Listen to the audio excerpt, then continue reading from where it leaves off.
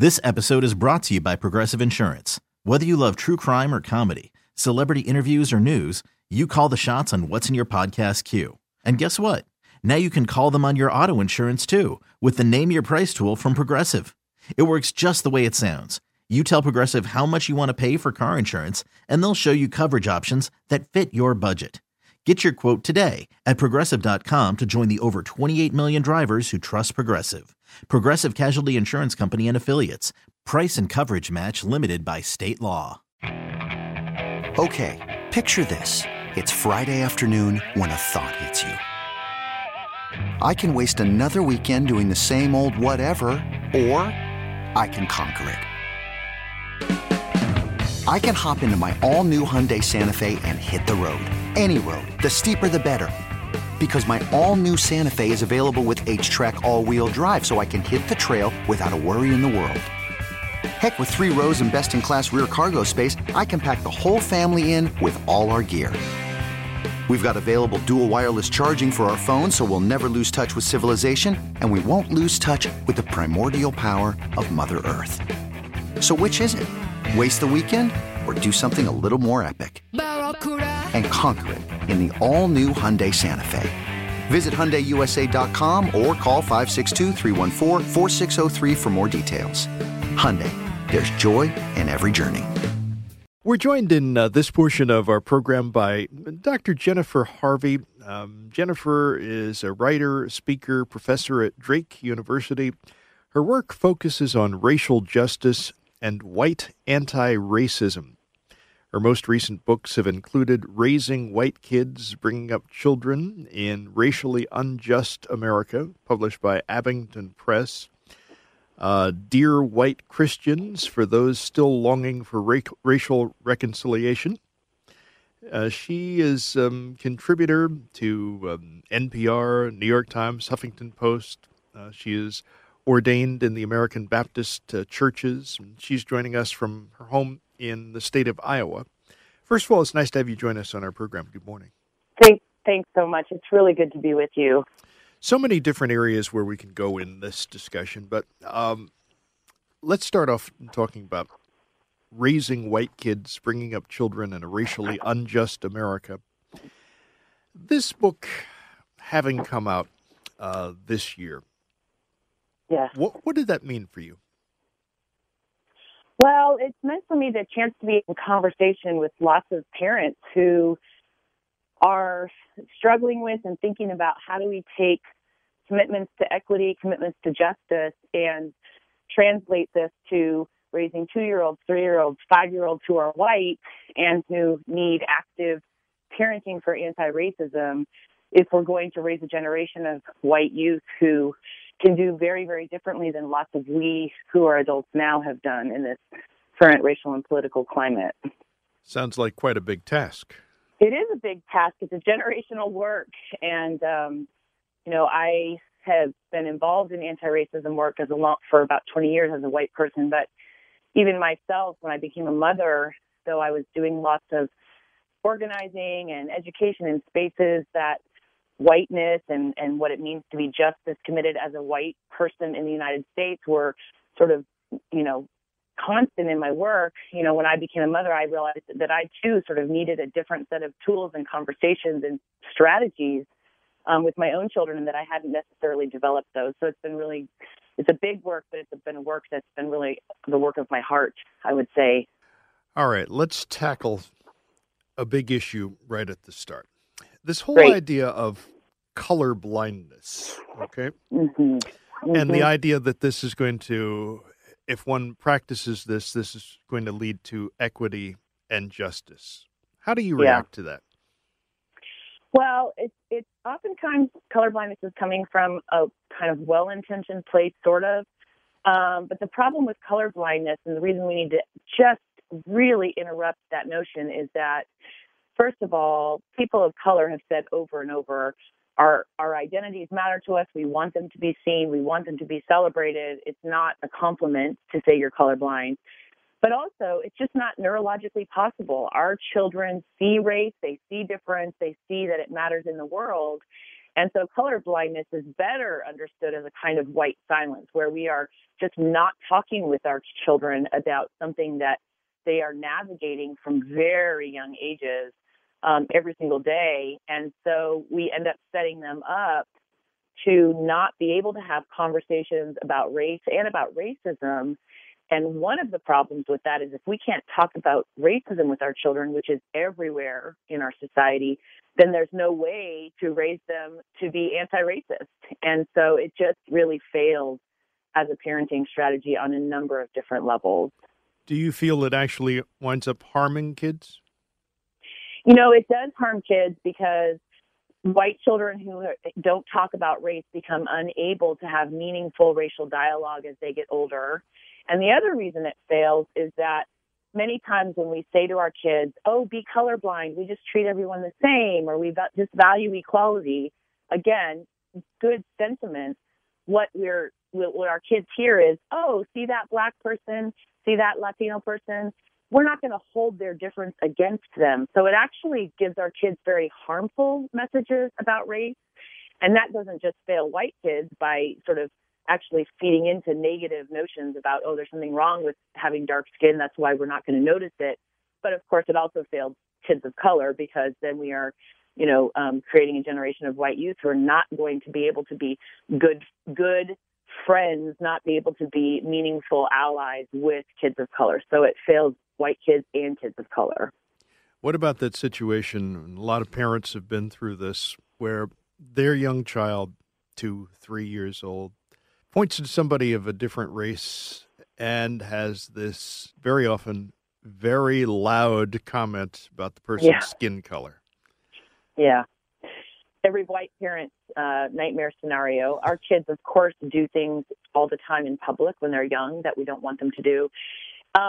So I think that what's very important is that white parents realize we need to first model for our child what we do anytime our kids do rude things, and we actually address the person they pointed at and apologize.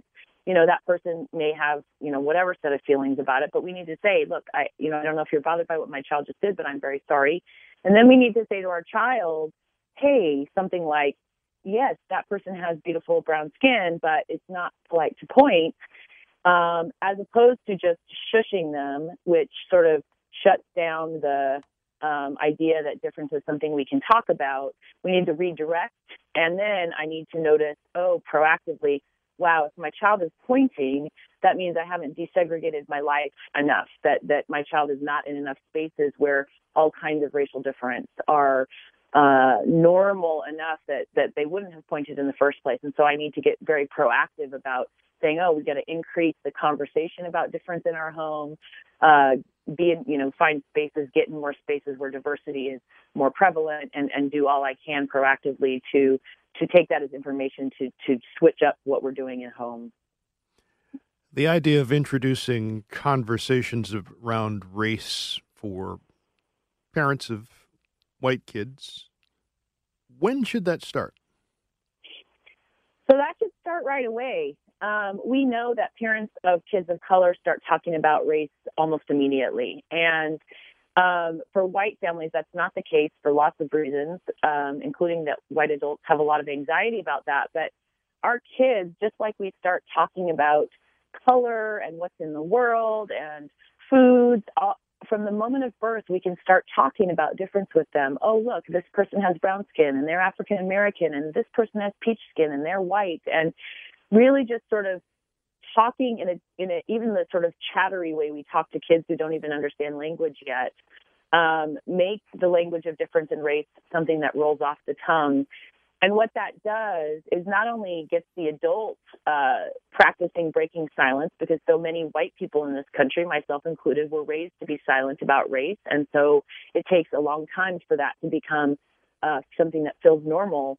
But it also helps our children know that not only is difference something that we talk about, but that it's a conversation that we continue to grow together, so that as they have increasingly complicated encounters with race and racism, they know that the adults in their lives are people that they talk about with this, because we have all kinds of studies that show us that white kids know that they aren't supposed to talk about race with their parents, and so they just don't, and that's a huge problem. So we just need to let it roll off the tongue from very, very young. You write about racial chatter, basically saying parents can introduce that to even very young children. What do you mean by that concept of chatter? Yeah, I just mean exactly what I was just talking about, that, I'm not going to, with my 1-year-old, sit down and say, now let me tell you about this concept of race and racism. Mm-hmm. I'm just going to chatter the way I do about everything else in my child's life. Oh, look, the sky is blue, and, oh, your mom, she is da-da-da-da-da. And, we teach children by just sort of chattering with them before they are lingual. And so when they're very young, that's the way I like to think about just sort of normalizing the idea that difference is something we can chatter about, just like we chatter about all kinds of things with our toddlers who don't speak yet. Mm. And when we're talking about stereotypes and discussing that with young kids, can there be kind of an analogy to how one would handle gender? Absolutely. And so, I think lots of parents already are struggling with and working on how do we make sure that, for example, we're saying to all of our kids, oh, you know what, girls and boys have just as much value. Girls can do anything boys can do.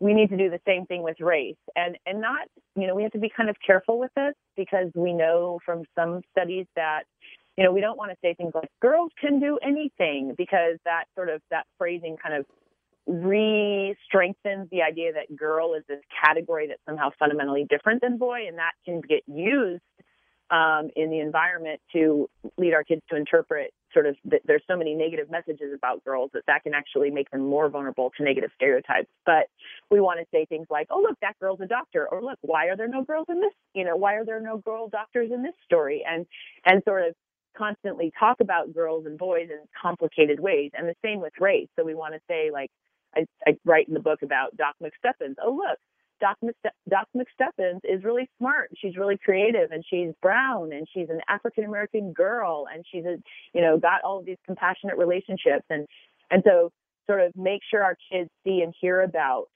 African-American and Latino people and doctors and teachers, so that we constantly are working against what our kids see in our very unjust, segregated society, which is rarely or less often actual and images of Black and Latino people who are in leadership roles. We need to really work on making that part of our children's consciousness.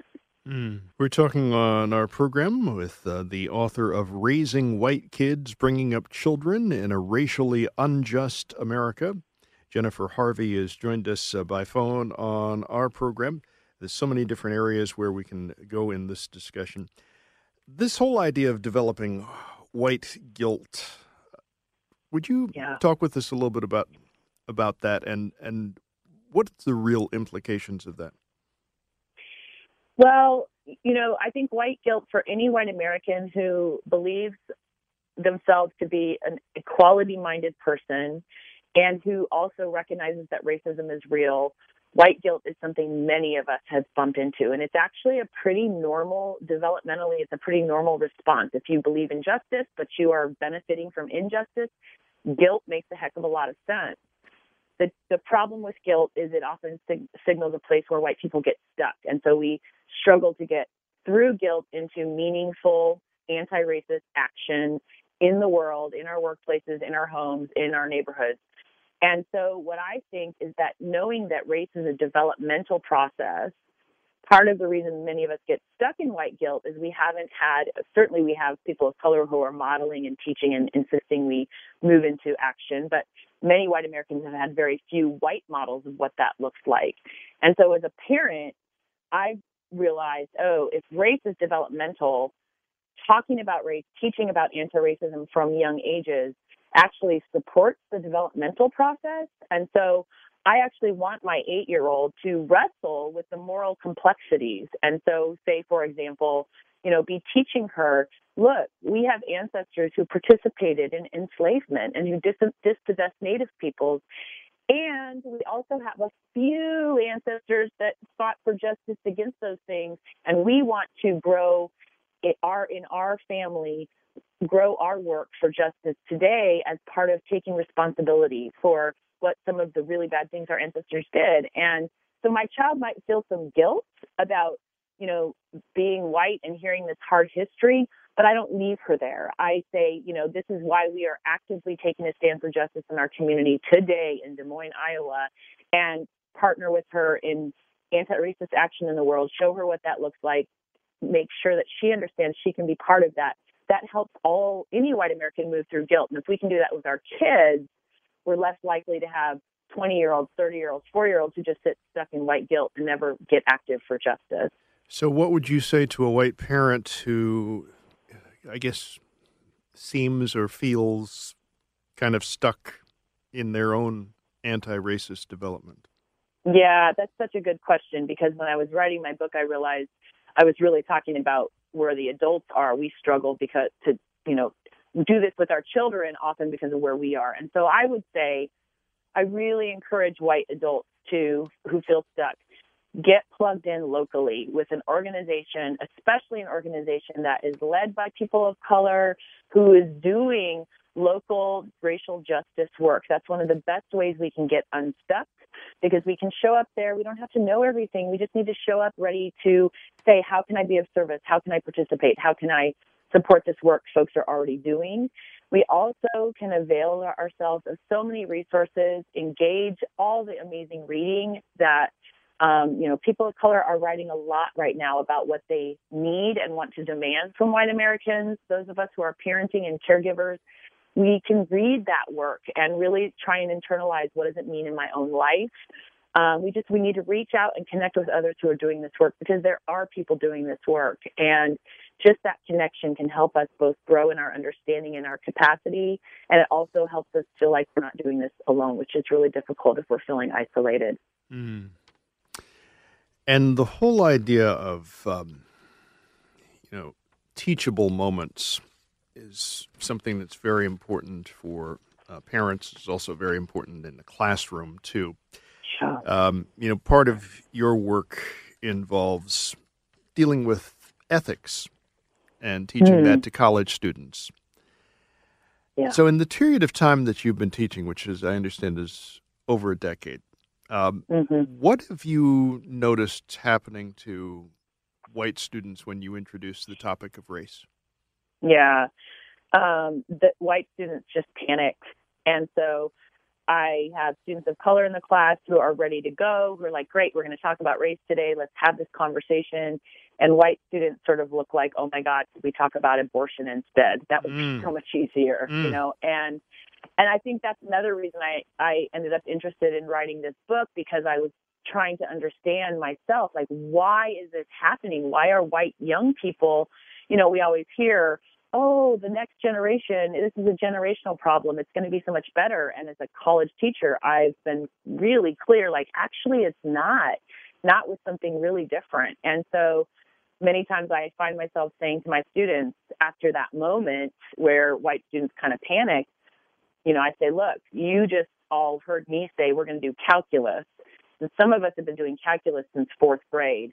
And others of us had teachers and parents who haven't helped us get past basic math, basic addition. And so somehow we're going to have to figure out how to do math together. And that becomes the work in a way. And when you talk about race, then with a multiracial group of 19-year-olds, because they are just not similarly equipped. And we have to address that generationally. It's very important that we do. Racial development, you compare it to physical, intellectual, and emotional development. Mm-hmm. Take us through how that works for you. So it's really helpful, I think, to recognize, parents and caregivers already recognize that our children, part of our work as parents is to give our children support to develop emotionally in healthy ways. I don't expect my 2-year-old not to have a temper tantrum, but I do expect by the time she's 8 to be able to manage her anger, right? And so racial development is like that. We all develop emotionally, we develop intellectually. We also, if we're living in a world that is thoroughly racialized, which the United States is, we all develop racially. And so understanding that, I think, can be empowering for white parents who feel so nervous about talking about race with our kids, to say, look, if you don't talk about race with your kid, they're going to develop racially anyway, and in some ways that you would not support. So just like I wouldn't leave my child on their own to decide, are they going to eat peas or chocolate? I wouldn't do that because I know physical development is going to be harmed by that. I cannot let my child just be on their own navigating the world of race that we are all just swimming in the United States. And so I also can then find tools that can help me. There's so much out there that has helped identify what kids need to learn about race in the ways that those of us who are just as committed want them to learn about it, and to develop skills for intervening in racism when they see it on the playground, and then in increasingly complex ways as they get older and hit their teenage years and their 20-something years. When we're talking in this discussion too, you often have a situation where there's incidents of bullying. So, a kid is being mean or treating somebody badly, and kids will understand that. Yeah. I guess the question becomes, why then should we ask our kids to go beyond that? And I guess really be seeking out explanations for bad behavior. And how do you do it in an age-appropriate manner? So I guess I'll give you an example of how I think about this. Please. And so I one time a couple of years ago when my daughter was about 6, I think, watched her at a soccer camp get in a sort of jostling match with a boy, and heard her say to him, "Hey, that's not nice." And she was clearly upset. And after the camp, I asked her what happened. She told me he had cut in front of her in line and said, "Boys get to go first." And I said to her, and she said, "That was really mean." And I said, "You're right, that was mean. And I'm really proud of you for standing up for yourself, because that was a good thing to do. We need to stand up to meanness." I didn't name that this was gendered behavior and that it was sexist. And I sort of stewed on that the rest of the day. And then I finally decided, I need to give her that word. And what happened, I think I was afraid to give her that word because I didn't want her sort of going into situations thinking, oh, I'm going to be treated poorly because I'm a girl. But what happened later that night was I said, I want to talk about this again, because it wasn't only that boy was being mean, he was actually being sexist. And I explained to her that sexism is when someone says because of gender that they should get better treatment, or that they should have different rules, or that they're going to perform better. And I said, the reason I want you to know that was sexism is because that also means you weren't just standing up for yourself when you challenged his meanness. You were actually standing up for all girls. You were saying it's not okay to be sexist. And instead of this making her get sort of, despair-filled, like, oh no, I'm a girl, I'm going to be treated poorly, she immediately started to talk about Rosa Parks. And she said, oh, it's kind of like when Rosa Parks, wouldn't move on the bus. And I said, yes, it is like that. And then she went on to say, I said, and Rosa Parks was standing up against racism. And my daughter went on to say, oh, and Rosa Parks was Black and a woman, and so that must have been extra hard. And I said, yes, that must have been extra hard. And what happened for my daughter was she saw herself as part of a larger commitment with others to equity and justice. And so I think giving our children the language of racism and sexism, what it does is moves them from just thinking this is about individual behaviors, and also it truthfully gives them the understanding that this is a society-wide problem, which means that when you challenge it, you are doing that with others and sometimes on behalf of others. And that is a very empowering sensibility. And when we don't give our children the language of racism and sexism, and in this case I'm specifically thinking about racism, they are they're unable to do that, and they are unable to see the sort of systemic nature of both injustice but also movements for justice. And so I just think it gives them a lot, in addition to just being truthful, in terms of helping them understand what they're experiencing. As children mature, get older, what happens with their social circles? So predictably, like across the board, kids start to self-segregate by the teenage years. Middle school is really when it gets significant. And so families will watch children, all children, not just white children, who may happily play along racial lines in the elementary years. Most of our children self-segregate, start to do that in their friendship circles by middle school and certainly by high school. Why do you think that is? Well, there's a lot of factors, but one of the ones that I'm most interested in and I think is really strongly at play simply has to do with if I, for example, have not taught my white child about the realities of racism that her African-American friend experiences in the world every single day, then as they age and those experiences become increasingly clear to her African-American friend, increasingly that teenager or that young person has language to talk about that. If my white young person and teenager doesn't even understand that's a phenomena that their friend is going through, let alone has a sense of how to be an active ally or partner in sort of journeying with their friend, even though she's white, that friendship just can't sustain itself. And so, for example, if we know that, African-American kids are getting to talk at ages 9, 10, 11, 12, they're learning that their relationships with police officers are complicated. And I only ever tell my 9-year-old, my 10-year-old, oh, police are safe. Go find one when you are in trouble.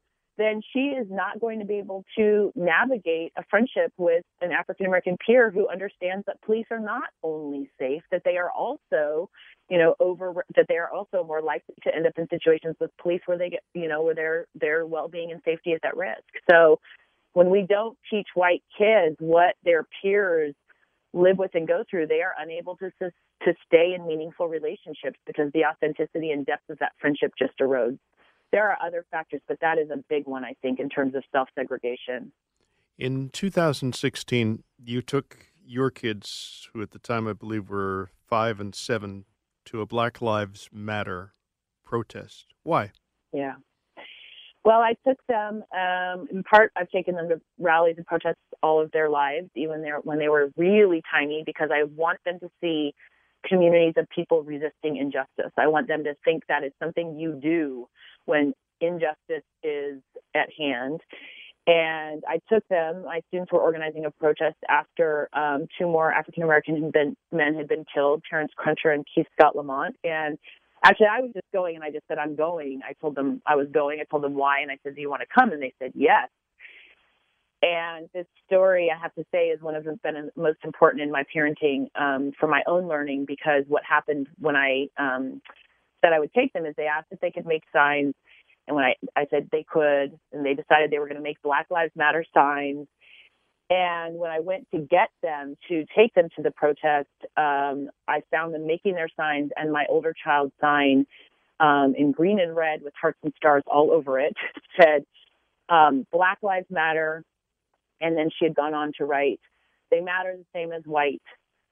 Stop killing them. And then she had written below that, people who are Black are, and she had written out the names of 2 of her cousins who are African-American and her aunt, my sister-in-law, who is African-American. And she had put their names on the sign.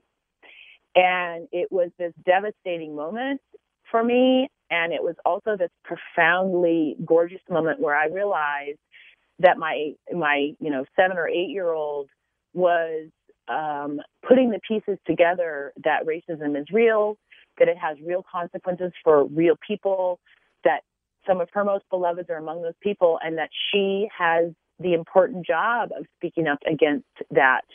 And so it was one of these moments where I thought, I sometimes worry, we don't want to break our children's hearts. But I thought, white kids need to have their hearts broken if they're going to stay human enough to actually identify with people of color in this society whose lives and humanity are really at stake and constantly being undermined in this system. And so it was one of the most important moments I've had as a parent, even as it was completely sort of unnerving and devastating all at the same time.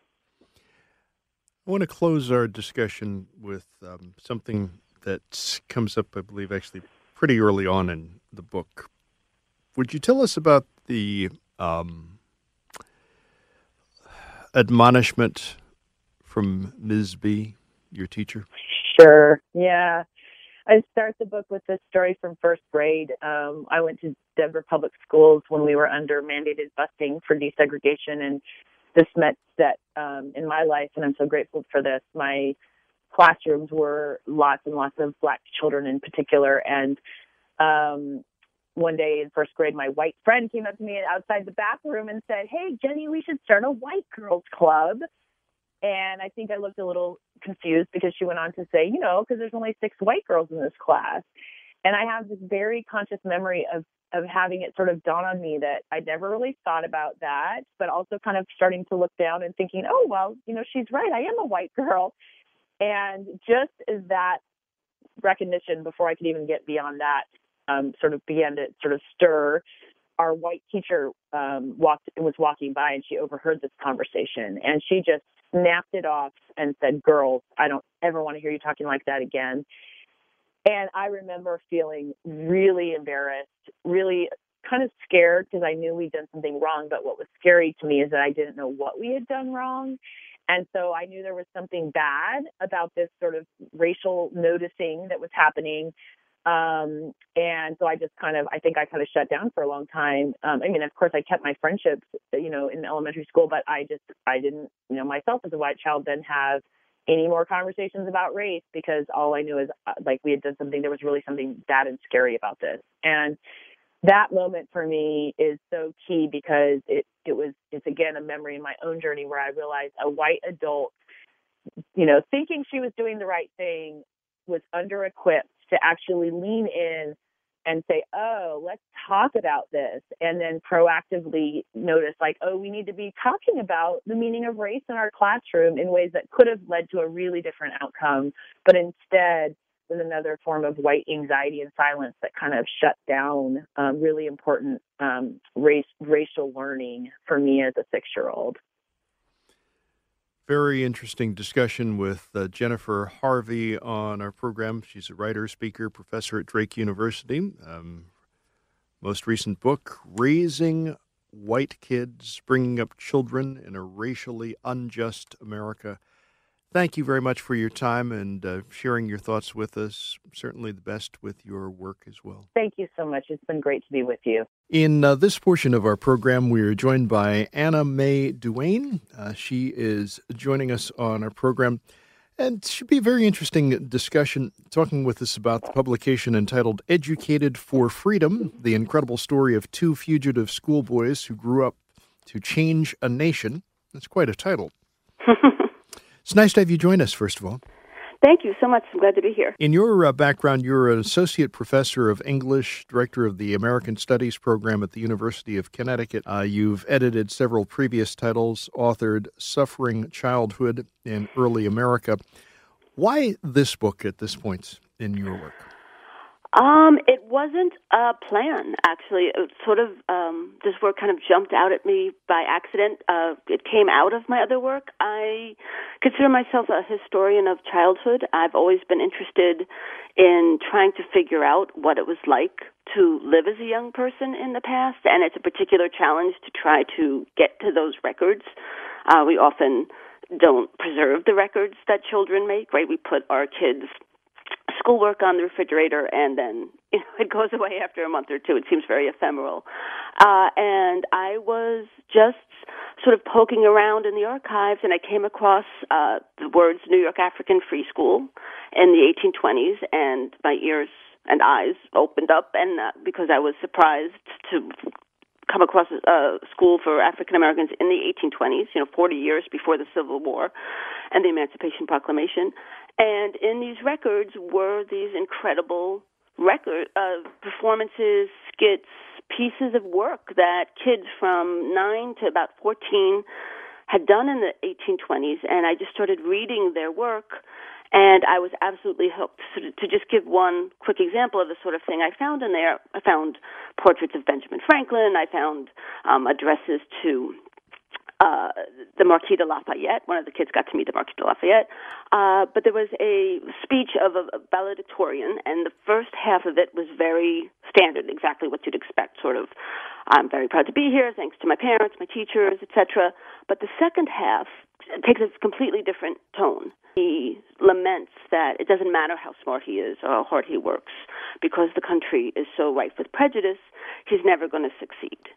And I was just struck by, number one, what was it like to be that kid, to be this talented 14-year-old young man on a stage in front of your parents and benefactors, feeling this hopeless. And what was going on at the school that you had both this sort of incredible talent and this sort of incredible anxiety, this sort of doubleness. And then once I started searching the names of the children who showed up in the records, it turned out they went on to do incredible things. So the two men I write about, one of them was in a lot of these little skits and records. He was a star student, was James McCune Smith, and he is the first African-American to earn an MD. The other person who I trace their friends throughout their lives, it's a dual biography, is Henry Highland Garnett, who goes on to give speeches to thousands of people and actually is the first African-American to address Sitting Hall of Congress, which he does as they send the 13th Amendment, which abolishes slavery, sort of up for ratification. So I had no idea what I was looking at when I just sort of stumbled on these records. They sort of grabbed me by the collar and didn't let me go for 10 years. As you're telling the story, you were departing from what some might view as a standard practice when doing something that's biographical in nature. Why did you do that? Right. So a lot of times I think in biography we get, maybe the first chapter on childhood, and then we jump on to like the big important things you do as grown-ups. Right. And that's history with a capital H. That's the important stuff. And I think like even in the musical Hamilton, right, you get a couple of numbers where the wife and children are there, but it's, the big stuff is separate. And I just found that wasn't the case. I found them as children, so that for me was a really striking difference.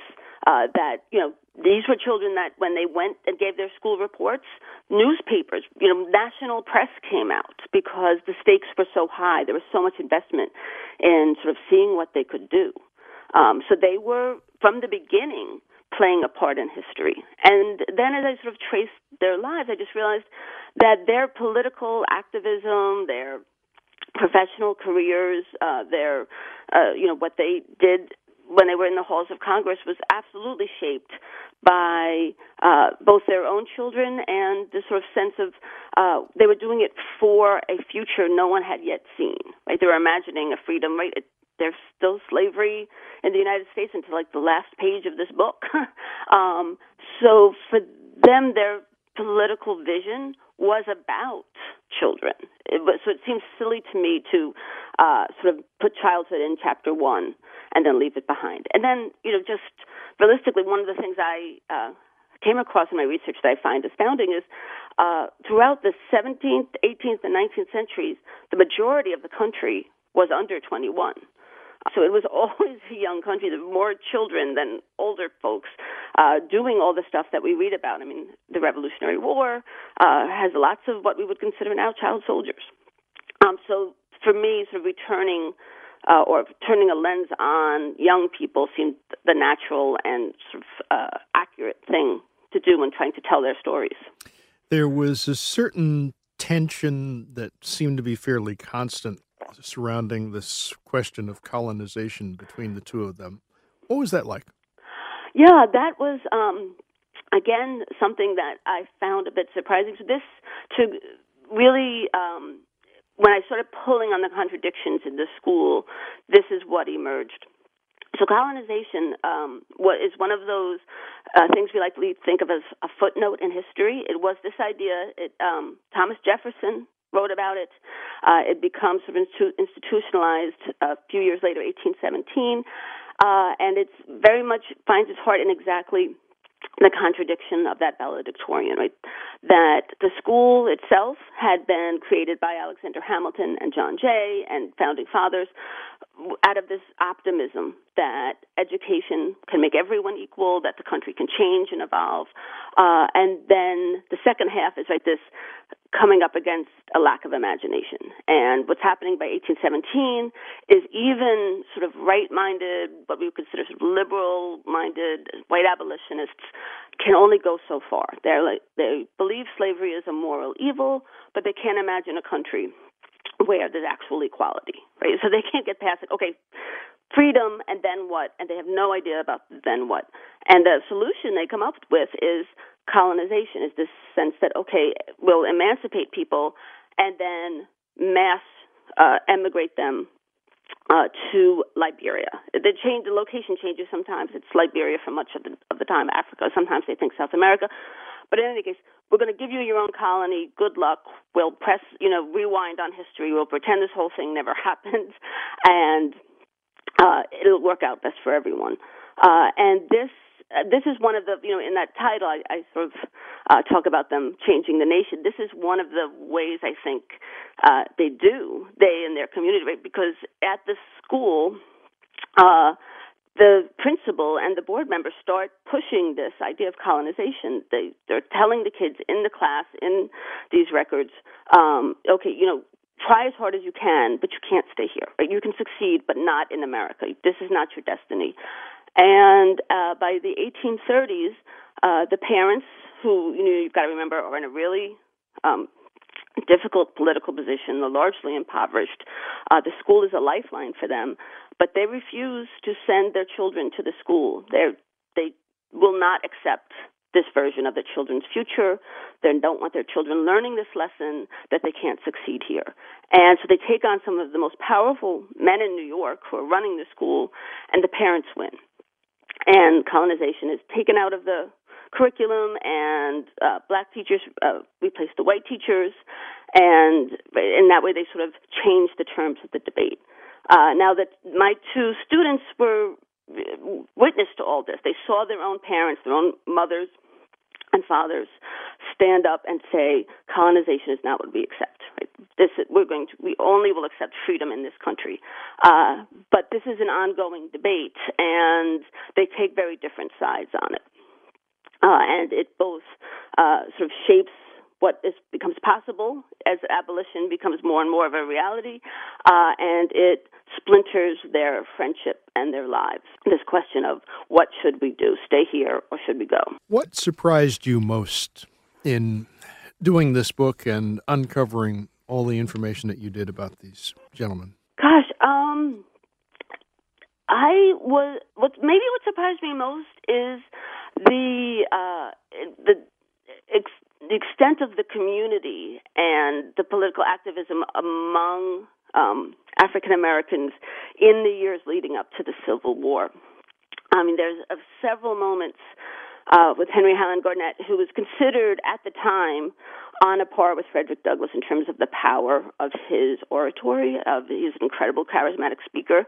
And so, for instance, when there's this very tense moment later in the book when John Brown, who basically attacks, puts an attack on the South in this moment, which he hopes will spark the Civil War. Right? It's this sort of guerrilla attack on a slaveholding family that he hopes will just sort of become a conflagration, and the whole country is completely on edge. Right? This is sort of this incredibly tense moment, and lots of people are laying low because tensions are really high. Certainly, as an African American, you want to lay low because they're trying to wipe out this dissent. They're terrified of insurrection, and Henry Highland Garnet speaks in New York City to a crowd of thousands of people.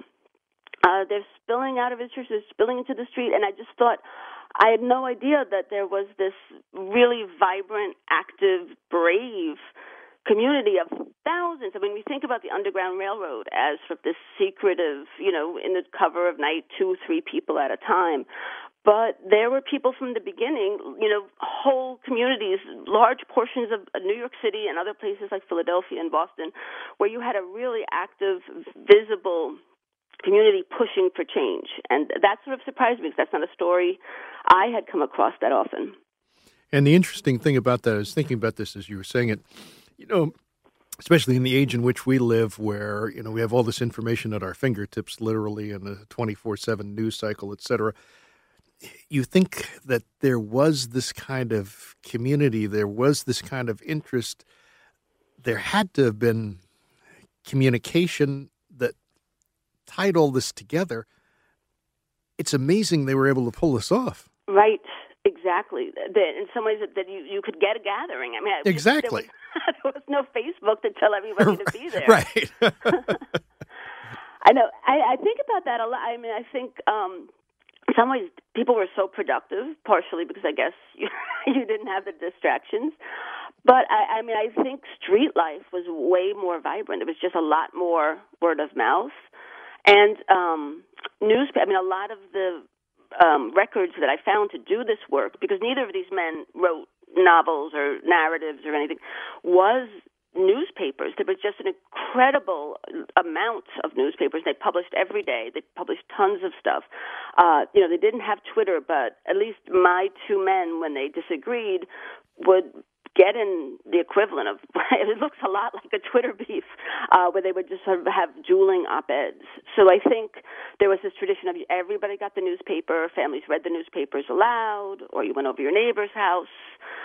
So there was a lot, it does, it's one of the ways I think the past is really different and maybe has something to teach us, that there was just this sense of people talked to each other. You got the news from your friends. And you stayed in touch with a large group of people on a personal level. In doing this book, and by the way, we're talking in our program with Anna Mae Duane, who is author of Educated for Freedom, The Incredible Story of Two Fugitive Schoolboys Who Grew Up to Change a Nation. What are you hoping that those who read this book are going to take away from it? That's a great question. I mean, one of the things that I took away from it and that I found personally inspiring and I think in some ways resonates with their own moment is, to go back to their beginnings at this school, these were the kids who the nation did not include, right? The system was designed to not pay attention to them. And their lives are sort of a response to the question of how do you gain power from people who don't want to give it to you? How do you get justice when a system doesn't even recognize that anything bad has happened? And how do you do it when you don't have access to money or standard political power? And in some ways, this is a harrowing story. They go through lots of hardships and obstacles, but by the end, they have done something that no one has done. They are doctors. They are orators. They are addressing Congress and the president. And I think it's largely through community connection, from learning from each other, from insisting on their own worth, and pushing their own idea of freedom, not accepting what's handed to them. And I think what I find, what I hope people take away from it, is sort of that's possible. That was possible then, when in the nation in which they weren't even considered human beings. So it's possible for all of us to, no matter how powerless we might feel, that there are ways, if we rely on our own sense of worth and our own communities, incredible things can happen. Pretty amazing when you stop and think about it. There's so many different things that come up in this book. Let me ask you about a couple of them. Sure. And we'll go back to 1844, 45, that period of time. There was an address to the slaves of the United States. Why was that such a powerful speech? Right, that speech, I describe it in the book because it was very interesting to look at the records and try to figure out what was going on as a black hole in the middle of this convention. So again, it was at one of these gatherings. They would have what was called colored conventions at the time, and it was African-American men who would come from all over the country and decide, okay, what political action should we take? What's our best options?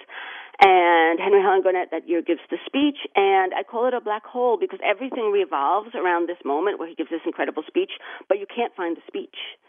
And that's because they were they found it so incendiary that they were afraid to publish it. They actually debate for 2 hours about whether or not this should be published, that we need to change this. This is too dangerous. And it's an incredibly, we do have it. They publish it 5 years later. And I imagine it's fairly similar, but we don't know for sure. But in that speech, he says things like, resist. It is sinful for you to submit anymore. And he's speaking to enslaved people. Rise up. You are 4 million. You can't be treated any worse than you already be treated. Stop this right now. Throw down your tools and refuse to do this. And it can't get any worse. And it seems very few people had ever said this. David Walker was an African American about 10 years earlier, had put out a speech like this, and he was dead within the year. This was incredibly dangerous stuff. This is 20 years before the Civil War. The standard idea of abolition at that time, and including, this is what Frederick Douglass believes, and pretty much half the people in this hall believe, this is too dangerous. We need to change hearts and minds. We need nonviolent resistance. We can't say rise up. There'll be bloodshed. And so they sort of put it under wraps for 5 years. But what's interesting is sort of tracing the influence of this speech, right? Which people say they wept, people never forget it 20 years later, and we see that even from that moment, even though it's not in the text, it shapes the next 20 years. So when I mentioned John Brown, who has this sort of attack on slaveholders, which is this incredibly powerful moment in American history, he points to Henry Highland Garnett's speech as something that inspired him. By 20 years later, everyone is on board with everything Henry Highland Garnett said, but he's one of the first to say it. And he's just uncompromising. He's like, this stops now.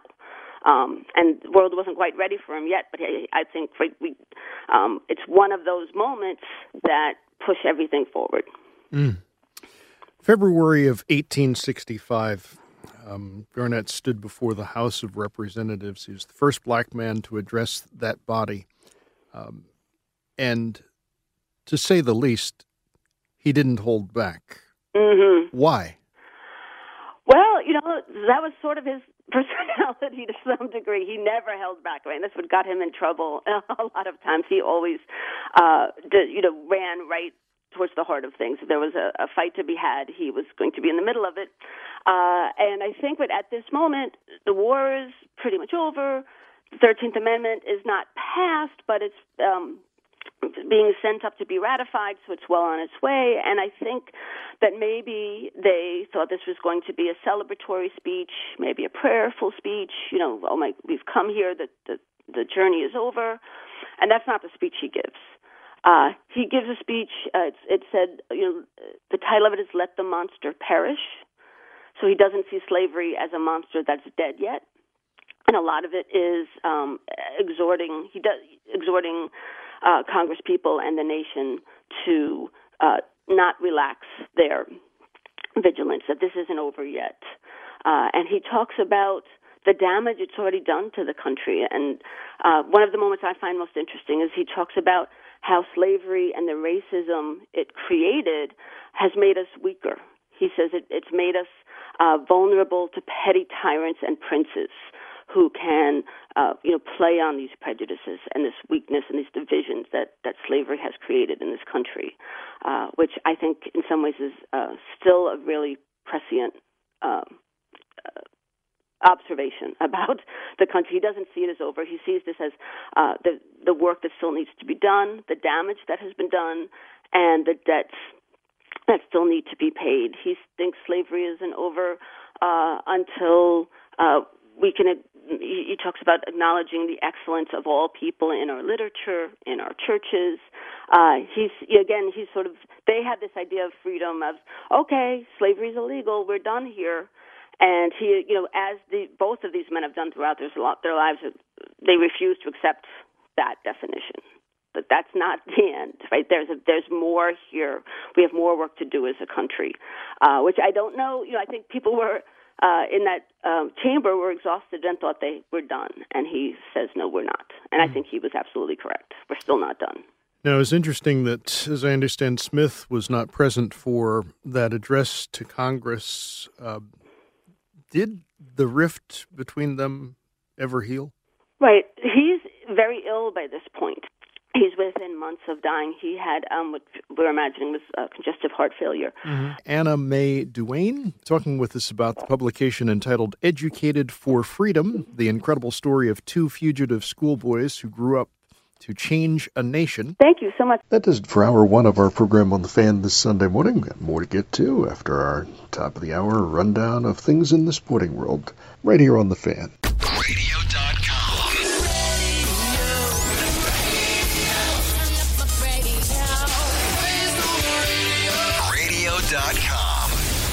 We're joined in this portion of our program on The Fan, Sports Radio 66, Sports Radio 119, on this Sunday morning. Interestingly enough, because this is an interesting date in history, the 26th of July. We'll begin talking about that with the guest who's joining us. He's spoken with us before on our program. His name is Marco Damiani. Marco is CEO of AHRC New York City, which we'll find out about in the course of our discussion. He's also a member of Mayor de Blasio's Nonprofit and Social Services Sector Advisory Council. Marco, first of all, good morning. Welcome to our program. Good morning, Bob. It's good to be back. I guess to begin this discussion, a little bit of background, I guess, on exactly what AHRC New York City is all about. We're a family-governed organization that focuses on kids and adults with intellectual and developmental disabilities such as autism and Down syndrome and cerebral palsy and some other conditions. I don't particularly like that term. I think it puts people into boxes, but this is the kind of population we work with, and we're celebrating our 71st anniversary. We were founded in 1949 by an amazing mom named Anne Greenberg, who had a son with some significant disabilities, and we used to keep them at home. And you put a few lines of an ad in the New York Post, to get some other moms together for a nursery, and her spirit just drove a lot of people to recognize the power of inclusion. And 71 years later, we're one of the largest nonprofits in the country supporting all people with intellectual and developmental disabilities. A lot of questions come to mind. One of the first ones is this idea of intellectual and developmental disabilities. How exactly do you explain what that is?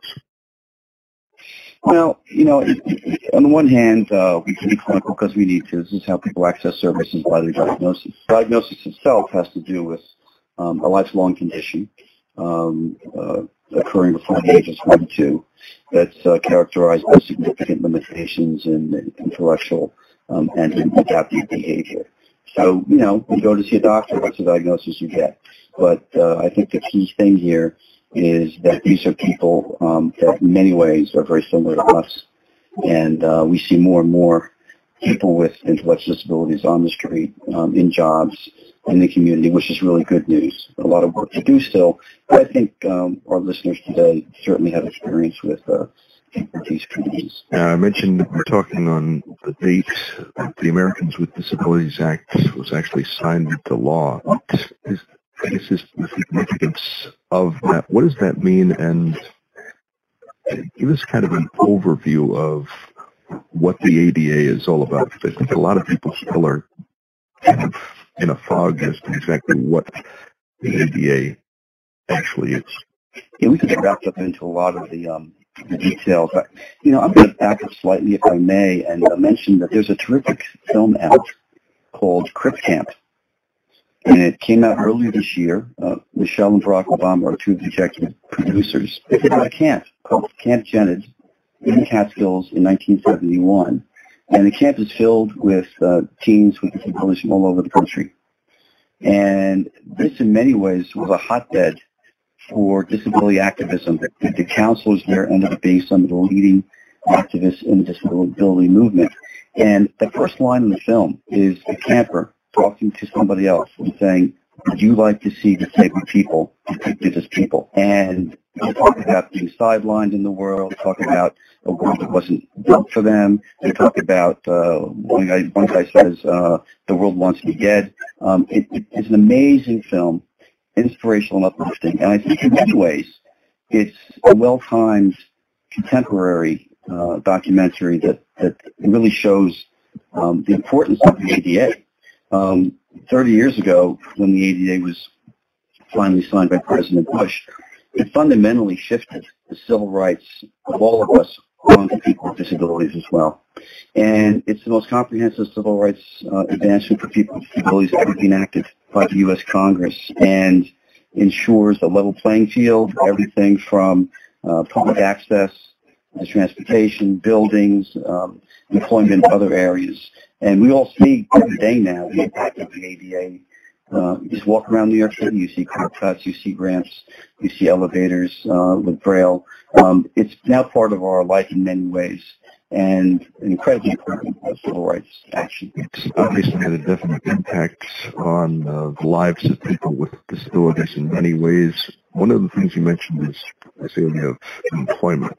We've talked about this before. I guess, where are we in terms of what the ADA has covered versus, I guess, what the real need is? Well, the good news is the ADA has created a tremendous opportunity, and it's no question a better world for people with disabilities because of the ADA. But there's a lot to do. We have statistics that are actually quite discouraging. Only about 30% of people with disabilities are actively in the workforce. I had a job in 2019. This year doesn't count so much for obvious reasons. But you compare that with the general workforce without disabilities, which is at 75 to 80%. So there's a huge gap there, number one, and that definitely needs to improve. Corporations are getting better, I think, at more inclusive workforce strategies. But I think the work we're doing at H4C is revolutionary in many ways, and we've been successful in getting people into work, and also getting into work in places where the public can see them and interact with them. There's a great story of a fellow that we support named Rommel, and he works at New York Presbyterian Queens. And he really started a job there as an intern and wasn't doing so great. He was struggling with getting to work on time, but with support of the hospital staff, very open-minded people, and our job coach, he turned that around, and he was the first person in our program to be hired at New York Pres in Queens, and has not missed a day of work since the pandemic hit. He was such a committed employee that he felt when he saw people coming into the hospital without their families, he needed to be there and support them in any way he could. So I think it reinforces that when you commit to something and when you see the capacity in somebody, you can really help them realize their own potential.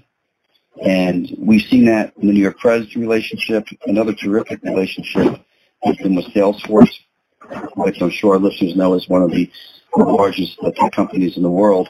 They have a tower in Midtown Manhattan, right off Bryant Park, and they employ a number of people with disabilities there that we have assisted them in getting on board, and they are a very strong partner and a very vocal advocate for inclusion in the workforce.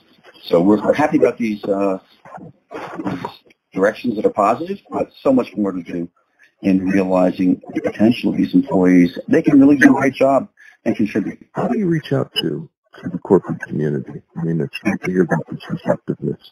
That's a great question. And one of the things that I don't want companies to do is to do this for charity or pity. Mm-hmm. And, you know, it may be too direct to say that, but I'm saying it because I think in some ways that's the way it is occasionally. And now more than ever, we and other organizations like ours have done a good job promoting the power of inclusion, the power of differences in the workforce and diversity of the workforce.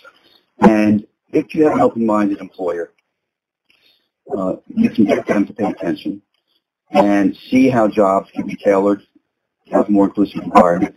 And we have really terrific staff that know how to work in corporate settings, that go out there and they do their marketing. I use that term in a really positive way. They tell the story of people with disabilities.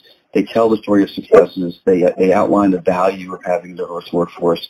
And now more than ever, so much stuff going on in the world and in our country. Now more than ever, I think it's critically important that companies really see the value of an integrated and diverse workforce. And their employees want it. They want to be in a workplace where there are people who are different than them. They can learn and benefit from different ways of thinking and seeing the world. Marco, how does higher education factor as a key to employment for people who have intellectual and other developmental disabilities? It's a great question, and I think if you had asked these questions to people, even in the disabilities field 15, 20 years ago, they would be very skeptical that people with, especially people with intellectual disabilities, would go to college. And we are very proud to now have been operating a program for over 10 years called the Melissa Riggio Higher Education Program that puts young adults into college and supports them through that journey. It's a terrific story. Melissa Riggio was a young lady with Down syndrome. She's the late daughter of Laura and Steve Riggio. Steve was on our board. Now he's on our foundation board, and he was the vice chairman and CEO of Barnes & Noble. And their daughter was an amazing woman and aspired to go to college. She really had tremendous talent, and she died of leukemia before she'd ever get to college. And the Riggios worked with us to get seed funding in place to work with the City University of New York to establish college programs in 4 of New York City's 5 boroughs. We have a program on College of Staten Island, Kings Road Community College, Hawksbush Community College, and the Borough of Manhattan Community College. And now well over 100 graduates have come out of this program, getting into competitive employment. The impact, not just on the students, but on their peers, has been tremendous. We have lots of training and videos that we use, and to hear the students without disabilities talk about their experience with these students with disabilities is tremendous. And we've installed a peer mentor program with these kids where a non-disabled student will work with people with disabilities, and they're forming incredibly strong partnerships. It's a model program. And now I'm happy to say we're not the only ones doing this. There are college programs across the country for students with intellectual disabilities. So we are really breaking new barriers here in terms of access to education, which in turn, obviously, is an excellent predictor of success in the workforce. Mm. We're talking about our program on the Fan, Sports Radio 66, Sports Radio 1019 with Marco Damiani. Marco is CEO of AHRC New York City. He's kind enough to be talking with us this morning, which follows our 8 o'clock update. What's contact information for people who are listening to this discussion? They want to be in touch with AHRC. Perhaps they can be supportive of your efforts, want to find out more about the organization. Listeners can reach us several ways, Bob. They can go to our website at ahrcnyc.org. We have a referral information center as well at 212-780-4491. That's 212-780-4491. And our website's ahrcnyc.org. If you go there, you'll see we've prominently featured COVID-19 resources for the disability community and beyond. We're very proud of the work we've done to try to tackle with this horrible virus. And we want to be sure that people have access to information to keep themselves and their families safe. We also have, if I may mention, a COVID relief fund. We're trying to build up resources to be sure our staff have all the support they need to continue to provide supports and services through the pandemic. And as you might imagine, our funding streams have been hit by this pandemic as well. So anybody who wants to support us can get more information on our website. Okay. It's perfectly in a couple of areas where I wanted to go. One, let's talk a little bit about your staff. What are the people like who do the work at the AHRC? Today I say they're heroes, and I mean that. You hear that term all the time. But we have over 5,000 staff that work with us across the city. There are 15,000 people on a regular basis. And the hospital and healthcare staff through this pandemic have been absolutely amazing, full stop. We've all seen the pieces on TV. We've all heard the clapping at 7 p.m. out the windows in New York City. But this is sort of a forgotten or missed workforce. We were designated as essential workers by Governor Cuomo. These are people who come to work every day, even during the pandemic, typically earning a little above minimum wage. We do our best to pay above that. In many cases we do, but our resources are somewhat limited. And instead to come here, sometimes have college degrees, sometimes they don't, sometimes they're pursuing college.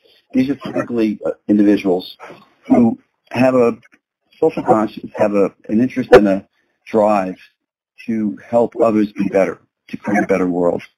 And what inspires me most about the workforce that we have is they often go above and beyond. Certainly in the pandemic we're doing that. That goes without saying. Even before the pandemic, these are people who truly believe that society is stronger and better and more resilient when people with disabilities are included. So much of our work is done in the community, in plain view of everybody else. And we do whatever we can to not be different in terms of how we're treating people with disabilities, but we want to value their differences. So we're always looking for really great people. We're a large organization. We have career opportunities to grow with us. We have some tuition assistance programs so people get their degrees. We're very proud of the workforce that we have here at HRC in New York City. And when we talk about this, obviously this field has changed quite a bit over the years. Can you talk about that? Yeah, so I mentioned Camp Jened earlier in the early 1970s. I've been around a while myself, and actually started my career right out of college. I didn't work for Willowbrook, but I did work at Willowbrook for a nonprofit. And my first day there was quite an experience. I walked into one of the buildings with a couple of colleagues, and before I knew it, this fellow came up to me who had a disability, and he just hit me right in the face. It's just a total punch right to my face. And I'm like, what just happened? And the colleague next to me, who I'll never forget, his name was Jeff, and he said, come over here for a minute. And he goes, Johnny doesn't know you. You got, but he doesn't know you. He got frightened seeing in your face. If you give him a couple of days and you have to talk with you and him, he'll be good. He'll be a good guy. He'll never hit you again. I could have gone home that day, just said, I'm not doing this job. But I didn't, and I listened to Jeff. And as long as I worked at this organization, which was FEGS, I became close friends with this guy, Johnny. And it made me realize that where people live and how they're treated defines so much about how they see the world and how they behave. And this was just when Willowbrook was starting to close down under a class action lawsuit. There were still a couple thousand people there. And this is a seminal part of the disability rights movement, Willowbrook. And part of the ADA clearly says that if you're institutionalized for some reason due to your disability that's not necessary, that's discrimination. So the field has grown up with a social justice narrative that is grounded in the civil rights movement. And I think today, the anniversary of the ADA reinforces the fact that we can do a lot of damage in this world, and we can do a lot of good and make the right decisions.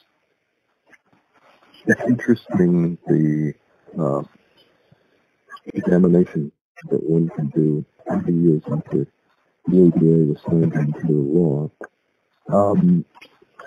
I guess one aspect of the distinction, too, comes from the perspective of the general public as to what the ADA means. Because, you mentioned earlier about this idea of, you walk around Manhattan or any of the boroughs and you see the curb cuts and various other things that are obvious signs of the impact of some of the changes. But for many people, if they don't have someone in their life who is touched by having intellectual or developmental disabilities, they might be completely unaware of how important the ADA is. Yeah. How do we, I guess, get this message out to more people? Well, thank you for today for helping us do that here. I think that activism is, by definition, active, and it should never stop. Any of us can become disabled in any minute. I'm knocking wood right now, and you should too, by the way. I am. But it can happen to any of us. Who among us doesn't know someone with a disability? And when you begin to really think about it and how lucky you are to not have a disability, you begin to appreciate what society has done so far to empower and support people with disabilities to be whoever they can be. And secondly, it's also, I don't want to say safety next to it. That has a bad sound to it. It's a foundation for holding each other up. And the ADA is only as good as the continued vigilance and ensuring that its provisions are enacted, are practiced, and are pushed forward. And in any civil rights effort, and we're right in the midst of another one right now, as we all know, we're at the intersection of a racial justice moment with the pandemic, and I would make the case that disability also is at the intersection of racism and poverty in this country. And as much as we make progress, we can't forget that any of us can become disabled at any minute, and then what? And then what? So the kinds of work that we do at ACRC in New York City and many other civic organizations in the country do similar work. I happen to think we're one of the best, but many do great work. This is something we need to pay attention to. The nonprofit down the street from your house or your apartment, what are you doing to make the life of your community better? And very often they're doing things you don't know about, and I think the ADA is often grounded in the work that many nonprofits do. Access to health. There are great health disparities among people with disabilities compared to the health care that you are going to have access to, and other elements of day-to-day life. So I think it's important that we not get too technical, but that we tell a simple story, that people with disabilities are people. They have the same rights you and I have. They often have gifts that you and I don't have that need to be optimized and used for better society. And when we open our ears and our minds and our eyes to see that, we're all better together. I think you're right, and I think you stated this exceptionally well, and it's key to have a continued conversation, because you use a very important term you used a couple of times in our discussion about not getting too technical. Because sometimes when you get too technical, people their eyes start to glaze over, and you kind of lose them. But when you're talking from the heart, you're talking about real people, how this impacts them. That's what connects with others. It's very, very, in a very key fashion. I think that's a wonderful way of doing it. I think this idea of, I guess, home and community services, because I understand this was examined in a piece from United Cerebral Palsy, the Case for Inclusion 2020. What does that show? Yeah, this can get technical also, but there are services through the Medicaid program that provide people with disabilities access to community supports. People think of Medicaid as just health care for poor people, and it is. It is health care for people who can't afford their own health care, or don't get it from their employer. But it also provides a lot of supports to kids and to people with disabilities that go way beyond health care. And these particular programs enable people with disabilities to get support in their community, and there are actually waiting lists across the nation to get access to these services. It could be a supportive apartment place to live. It could be a type of a program during the day we learn new skills. It could be basic healthcare and home attendant programs, things like that. But there are nearly 500,000 people in this country waiting to get these supports and services. So this is an area where we just need to do better. So much has been accomplished, but so much still needs to be accomplished. This is a wealthy nation, and despite what's happening now, we can always use our resources better. You know, the late John Lewis, Representative John Lewis, who passed just a week or so ago, an amazing person on so many levels, but he has a saying that resonates so much for me, and it's make good trouble. And when we make good trouble, we can do amazing things together. And I think that balance of seeing where there is something wrong that needs to be corrected, needs to be made right, we focus and we're consistent. And that's what's made the ADA successful, and that's what will make the ADA successful in the future, when we find holes in it that need to be patched and we make good trouble.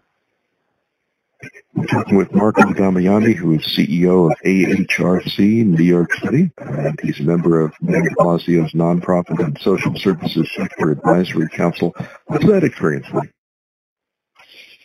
It was intense. This particular council was assembled by the mayor in the wake of COVID-19. Mm-hmm. It is intended to open up New York City as carefully as possible in a variety of different sectors. The sector I was involved in, they said nonprofit and also public health. And I'm very humbled and honored to be part of this group of people, a lot of physicians, a lot of nonprofit leaders, thinking through in great detail what do we need to do to tackle this virus and also be sure, as best as we can, that it doesn't come back again. So being involved in that process in the mayor's office has actually produced some really good results. You know, I feel that our field, the field of intellectual disabilities, didn't really get all the support it needed in the wake of COVID. But I'm feeling better that if it comes back again, I hope it doesn't, that we'll have better access to PPE, we'll be better able to manage quarantining, we'll have better access to testing, things like that. But the disability community was hit hard by this virus. Many people died that shouldn't have died. And it had a lot to do with us not being prepared and the system being overwhelmed. So I give credit to the mayor and to the governor. Nobody's perfect. We can all say a few things that could have gone better. But overall, New York has done a terrific job managing COVID-19, and I'm very happy to be playing a very small role in making sure that we, especially for people with disabilities, protect their health as best as we can. There is some good news about a new school that is scheduled to open in September, as I understand. It's always good to have good news, mm-hmm. even in a pandemic. We provide educational services to about 1,000 kids throughout New York City. These are preschoolers and school-age kids with disabilities that, frankly, the New York City Department of Education say they can't educate as well as they ought to be able to, and they refer these kids over to us. And the City Education Department reached out to us and asked us if we could open up a school in Staten Island. And fast forward, with help from Congressman Max Rose and from President Gibiata, we were able to find a location in Tottenville, a former Catholic school, and we're opening in September. I hope we're going to open live safely, and if not, we'll do virtual distance learning as we have been. But we're going to educate about 90 kids there, close to 100 kids, many with autism. Staten Island has a very high relative percentage of kids with autism. So we're very excited about being in that community, providing much-needed education for these kids and to support their families. So looking forward to a ribbon cutting in September. And you've had to prepare for that possibility of doing things virtually. Our teachers are amazing. We've actually been doing distance learning now since March. And it doesn't work for every kid perfectly. That's an honest appraisal. Not every kid can do this, especially a kid with a disability. But the amount of work that our teachers have done with the students and with their families who are at home with these kids has been remarkable. So we've gotten very good at it. We learned very quickly how to become much more tech savvy. And nonprofits generally they're fairly okay with it. They're okay with it. But we've ramped this thing up and have really gotten very good at virtual support of people, not just kids in school, but we do a lot of telehealth, telemental health. We're staying in touch with people who are living at home with their parents. Might have a 75-year-old mom with a 40-year-old son with Down syndrome. They're home by themselves. So we're delivering them groceries, we're bringing them PPE. We're also doing these virtual connections on a regular basis to be sure they're safe, and we're trying to keep people engaged and learning even in this pandemic. As you look to the future, Marco, what's on your wish list as an organization? Well, I wish that we can get our priorities straight. I'm feeling more and more that we need to be more outspoken about where we use our resources. I think that the work done by nonprofits around the country has been undervalued, and especially now with the work that nonprofits are doing in the pandemic has been unbelievable. In many ways, they are stitching communities together. I was on a podcast yesterday with Senator Schumer, and he said that 18% of the economy in New York State are nonprofits. So in that respect, I want more investment in nonprofits. I want more recognition that the work that we do is central to our community. And I certainly want us all to be healthy. And I want us to work better together.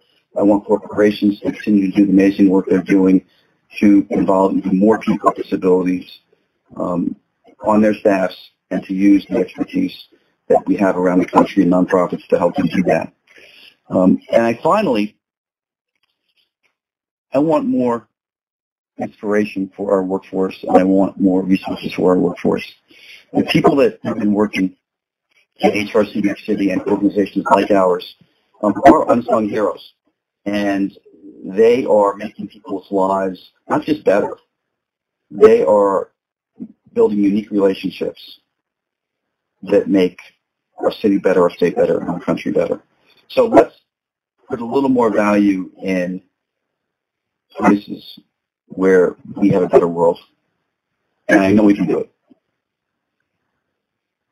And the final thought, in terms of funding, I guess, the responsiveness to appeals for funding, what's that like? What can you use? Well, there's several dimensions to that. I think the first is that nonprofits have not been a priority in the COVID relief packages we've seen out of Congress. It's gotten better. There have been some more recent packages coming out, and some nonprofits, a lot of nonprofits are now getting some resources, but there need to be more resources. The biggest gap we have in New York right now is that Congress is not authorizing state and local assistance in any significant way, and that has an incredible downstream impact on organizations like ours. We are way below our usual funding levels, and I'm worried about that. We're doing everything we can to preserve our cash. We're spending very prudently. We're using our resources wisely. I hope we don't have layoffs, but I think any organization is looking at it as a possibility. We need more support from the federal government and to the state and from the state. As I said earlier, on our website, there's a COVID relief fund. All that money is going in to support our workforce. We need to pay people additional pay for doing work during the pandemic. We want to keep on doing it, and we have other resources that we want to push to our staff. So that's a challenge, and I'm hoping that as the pandemic hopefully recedes, that going into late this year, early next year, our financial position stabilizes. Right now, we're doing okay, but there's a lot of uncertainty out there. And will you mention again the website and also the phone number you mentioned earlier? Yes, it's ahrcnyc.org. That's ahrcnyc.org. And the number is 212-780-4491, 212-780-4491. Marco Damiani, who is CEO of AHRC in New York City, and I guess the of our company on the phone. Thank you very much for joining us, certainly, and fruitful discussion. And also very important to be talking on this 30th anniversary of the signing into law of the ADA, and happy 71st anniversary to AHRC NYC. Thank you very much, Bob. Stay well. I've been looking forward to our discussion for some time with Ben Frank. Ben is, first of all, a friend, is somebody I've known for a number of years. Seems like probably back to, I'd say somewhere around the dinosaur age. Ben and I first connected. He is the author of Clara's Journey, The Scattered Tribe, A Travel Guide to Jewish Europe, 4 editions, A Travel Guide to Jewish Russia and Ukraine, and A Travel Guide to the Jewish Caribbean and South America. Noticing the trend there, he is quite accomplished, having worked as a reporter, also worked in the field of public relations. I've known Ben, as I mentioned, for a number of years. Nice to speak with you, Ben. Good morning. Good morning, Bob. How are you? I'm doing very, very well, as a matter of fact. Good. You know, there's so many different areas where we can go in discussion, but it's also interesting that we're having this chat at this time of the year with Clara's War, which is the second book, as I understand, from the Clara trilogy. It has been published. For folks who have not heard us speak before, a little bit of background on the trilogy. Sure. Clara's War is the second book. The first one, as you rightly mentioned, was Clara's Journey. It's based on a family story, actually a couple of families, not just one, in which, families tell stories, and stories become important in our lives because it's the tie with past generations. And Clara really is based on a true story. Clara, by the way, with a K. Clara was my aunt. And as many times happen, we don't talk to our elders, so to speak, until, it's too late or until they pass. But we do hear snippets. And those snippets can make fantastic stories, and at the same time remind us of the history that has passed.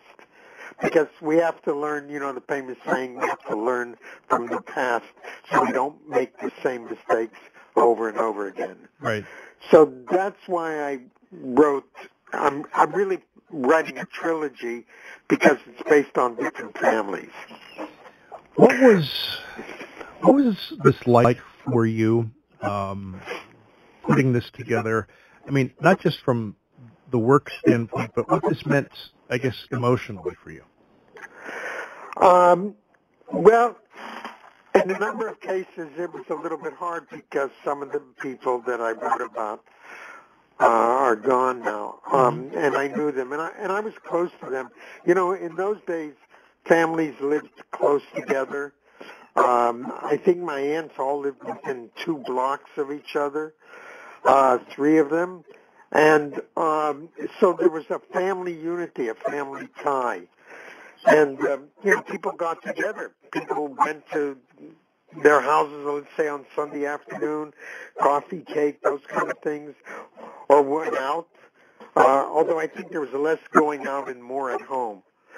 So it was emotionally kind of reminding me of, my younger days. And I had a lot of cousins, and we had big families. People had big families then. And there's so many stories that I put into Clara's War, but I did it from an historical point of view. And when you really think about the history that has gone on in the last 80 years, this just past September 1st, we marked the 80th anniversary of World War II, which, was the most horrific war in human history. Mm-hmm. So when you put all that together, family experiences, people who went through, the Holocaust and World War II, you really have emotion, and you're right to bring that up because it's there. I think sometimes it helps you write it. You write the story, and that's what I'm trying to do in Clara's War. In doing the work and, getting into the whole detail, associated with this. I also would be remiss if I didn't ask you, on a personal level, what was Clara like? Oh, that's a good point. And I'm glad you asked that. That's a great question. Clara was the matron of the family. You know, every family has, many families, have one person who stands out and kind of quote unquote, I'm putting in a quote, rules the family. Mm-hmm. She was that type of person. And basically, this is Clara from Clara's Journey. Basically, her experiences, I mean, traveling through Siberia in the midst of the Russian Civil War, alone. Imagine a 17-year-old young kid going alone today across Russia in the middle of a war. And in fact, going to Japan, where she was probably the only, European gal walking the streets of Yokohama. I mean, this is frightening. How did a kid like that get across a continent, 2 continents, and then find her father? Well, that's the basis of the story. But she ruled the roost. I mean, if a nephew got out of line, boy, she called him down, and she told her sisters what to do and things of that kind. She was a strong person, yet kind in many ways. That's the Clara of the first novel. If I may go on, the Clara of the second is different somewhat. It's a different story, but they're all related.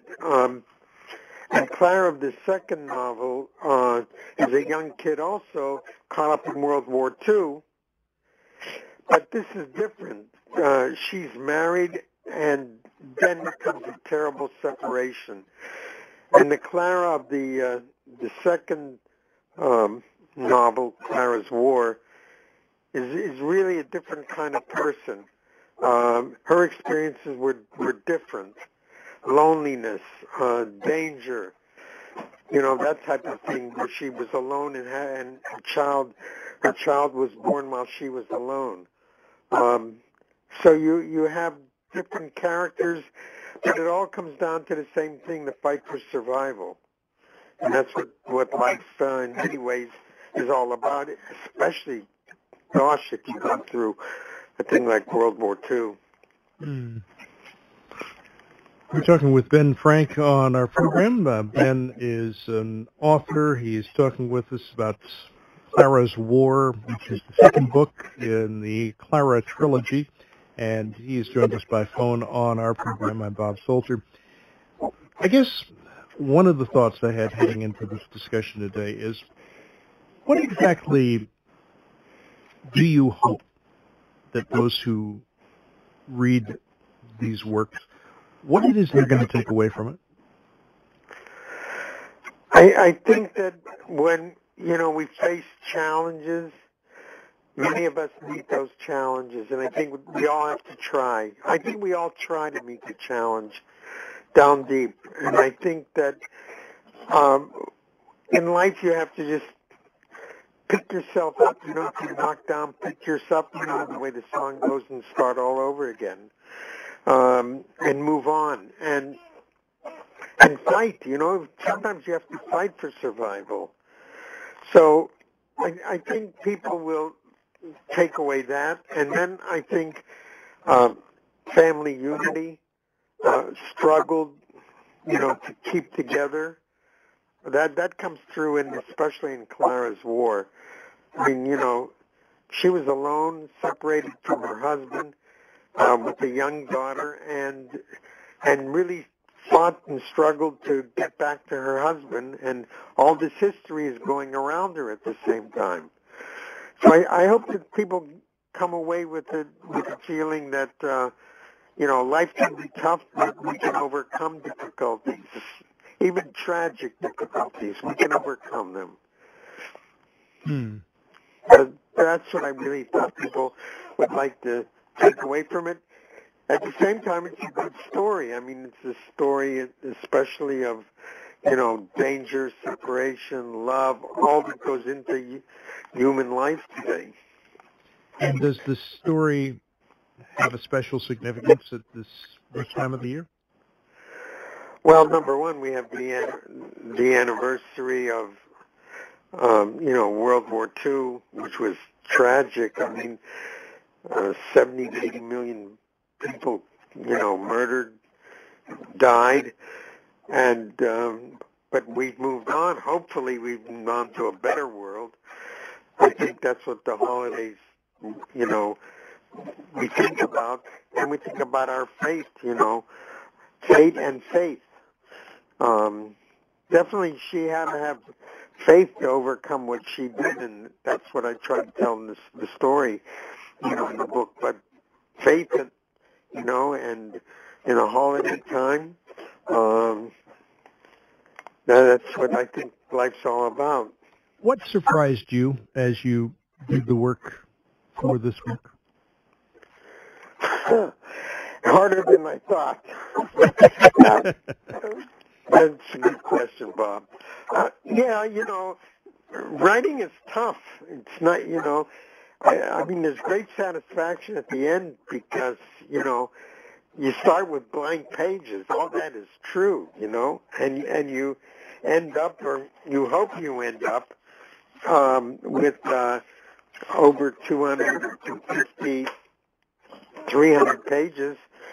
That's a good story. I mean, it's like, I'm not knocking anybody because I think everybody has to try, but, I once had an author come in and say, to my office in those days, and we talked about that earlier, and say, everybody talks about writing a novel, or a book, and he said, but I did it, and I kept thinking of that all the time because it's total discipline. It's tough.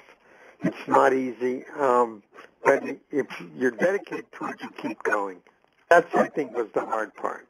Hard part is just sitting down every day and starting. Once you start, then you're okay. You get past the hurdle. It's like anything else. The basketball player, he drills and drills and drills and gets on the floor every day. I'm talking about basketball, trains. And I think that's what life's about. You have to have the discipline. All right. Well, that will make sense. I think it's a wonderful way of connecting with a lot of the folks listening to us. One of the things that's interesting in this publication, too, is you talk about, and I'd like you to talk for a minute or two here about the Anders Army. Sure. What was that like? Well, you see, by the way, that's why part of this book, if I may say so, it's the untold story of a lot of historical events that we don't know about or we don't read about or are uncommon. When World War II started, Russia and Germany divided Poland. And in the Russian zone, the Russians took, I would say several 100,000 at least, Polish army prisoners. There's the famous Katyn massacre. And they brought them back to Russia, Siberia, the camps. And at the same time, a lot of people, civilians, fled. And they fled eastward. They fled to Russia to get away from the Germans. Russia was still, at least a safe haven for a while, they thought. But Russia and Germany existed, together for 2 years, till 1941. And Germany, of course, a sneak attack really hit Russia very hard on June 22nd, 1941. And that began the struggle between Russia, as our ally, by the way, United States and Britain, against Nazi Germany. But meanwhile, you had all these Poles, soldiers and civilians, who had fled east, most of them in POW camps, prisoners, and Russia was really struggling at the beginning of the war, to beat back the German advance. So they had to free the Poles because now they needed, people, men to fight in the army against the Germans. So they freed the Poles from the camps. But the Poles didn't want any part of Russia again because, of course, they had turned against them. So they formed an army, and it was under the command of General Anders. And Stalin, in a way, had to let them go to, leave Russia because the British needed forces also to fight the Germans. So this Anders Army was formed in the east, in Russia, and left Russia, really unbelievably left Russia, went to Iran, went through Iran, Iraq, and they got to Palestine. There are many Jews in that army, because obviously the Jews weren't going to wanted to get out of Russia also in that way, and they didn't want to be captured by the Germans, so they joined the Anders Army. But when they got to Palestine, which was already being settled and advanced as a future Jewish state, they left the Anders Army and joined the British Army. And the Anders Army went on to fight, on the side of the Allies in World War II. So I tell this story because it involves Clara and Clara's War, and that's where the separation started that make this book, I believe, a really unbelievable story. I hope I didn't take too long to explain that. Not at all. But it's a little complicated, but in the context of World War II, it wasn't much, but it helped defeat the Germans, and that was, I think, what was important. Where will part 3 of the trilogy take us, or can you reveal? Yeah, I can reveal it, because interesting in both books, and this, I think, creates a lot of interest, and, in families there's a lot of sibling rivalry, and that was one of the themes in Clara's journey, and it certainly continued in Clara's War. Without giving everything away, Clara had a brother, and those two weren't exactly on the same page, so to speak. And yet there were blood ties that kept them in a way together and yet separated them. So I think that was a fantastic story. And it's also based on a family story. So in a way, family stories make great novels. And because they're true. I mean, you don't know every detail, but you figure it out. And that's what I did with Clara's War. I mean, I didn't know everything, and a lot of it I had to understand the characters and the people involved, but I think it came out to a good story. This experience, this changed you? Yeah, in many ways, because I think I appreciate them more now, the relatives that some of them are past, and I think about them, and I think we all do. I mean, depends how close they are or they were to you. But I think if you remember those that went before you, try to tell you something about the world, I think it strengthens you. Very interesting discussion, and I appreciate the time of Ben Frank, Sure. who's joined us on our program. Ben talking with us about Clara's War, World War II historical novel, the sequel to Clara's Journey, and part of that Clara trilogy that Ben shared information with us on. Ben, thank you. Thank you, Bob. And you be well. I appreciate it, and have all the best to you. Well, that does it for our program on The Fan this Sunday morning. Hopefully you have a great day on tap. This is Bob Salter. We'll see you next Sunday morning at 6 o'clock. Make way for our top of the hour rundown of things from the sporting world. And Rick Wolf is along with the Sports Edge program. Ed Randall is by after 9 here on The Fan. This episode is brought to you by Progressive Insurance. Whether you love true crime or comedy, celebrity interviews or news, you call the shots on what's in your podcast queue. And guess what? Now you can call them on your auto insurance too with the Name Your Price tool from Progressive. It works just the way it sounds. You tell Progressive how much you want to pay for car insurance, and they'll show you coverage options that fit your budget. Get your quote today at Progressive.com to join the over 28 million drivers who trust Progressive. Progressive Casualty Insurance Company and Affiliates. Price and coverage match limited by state law.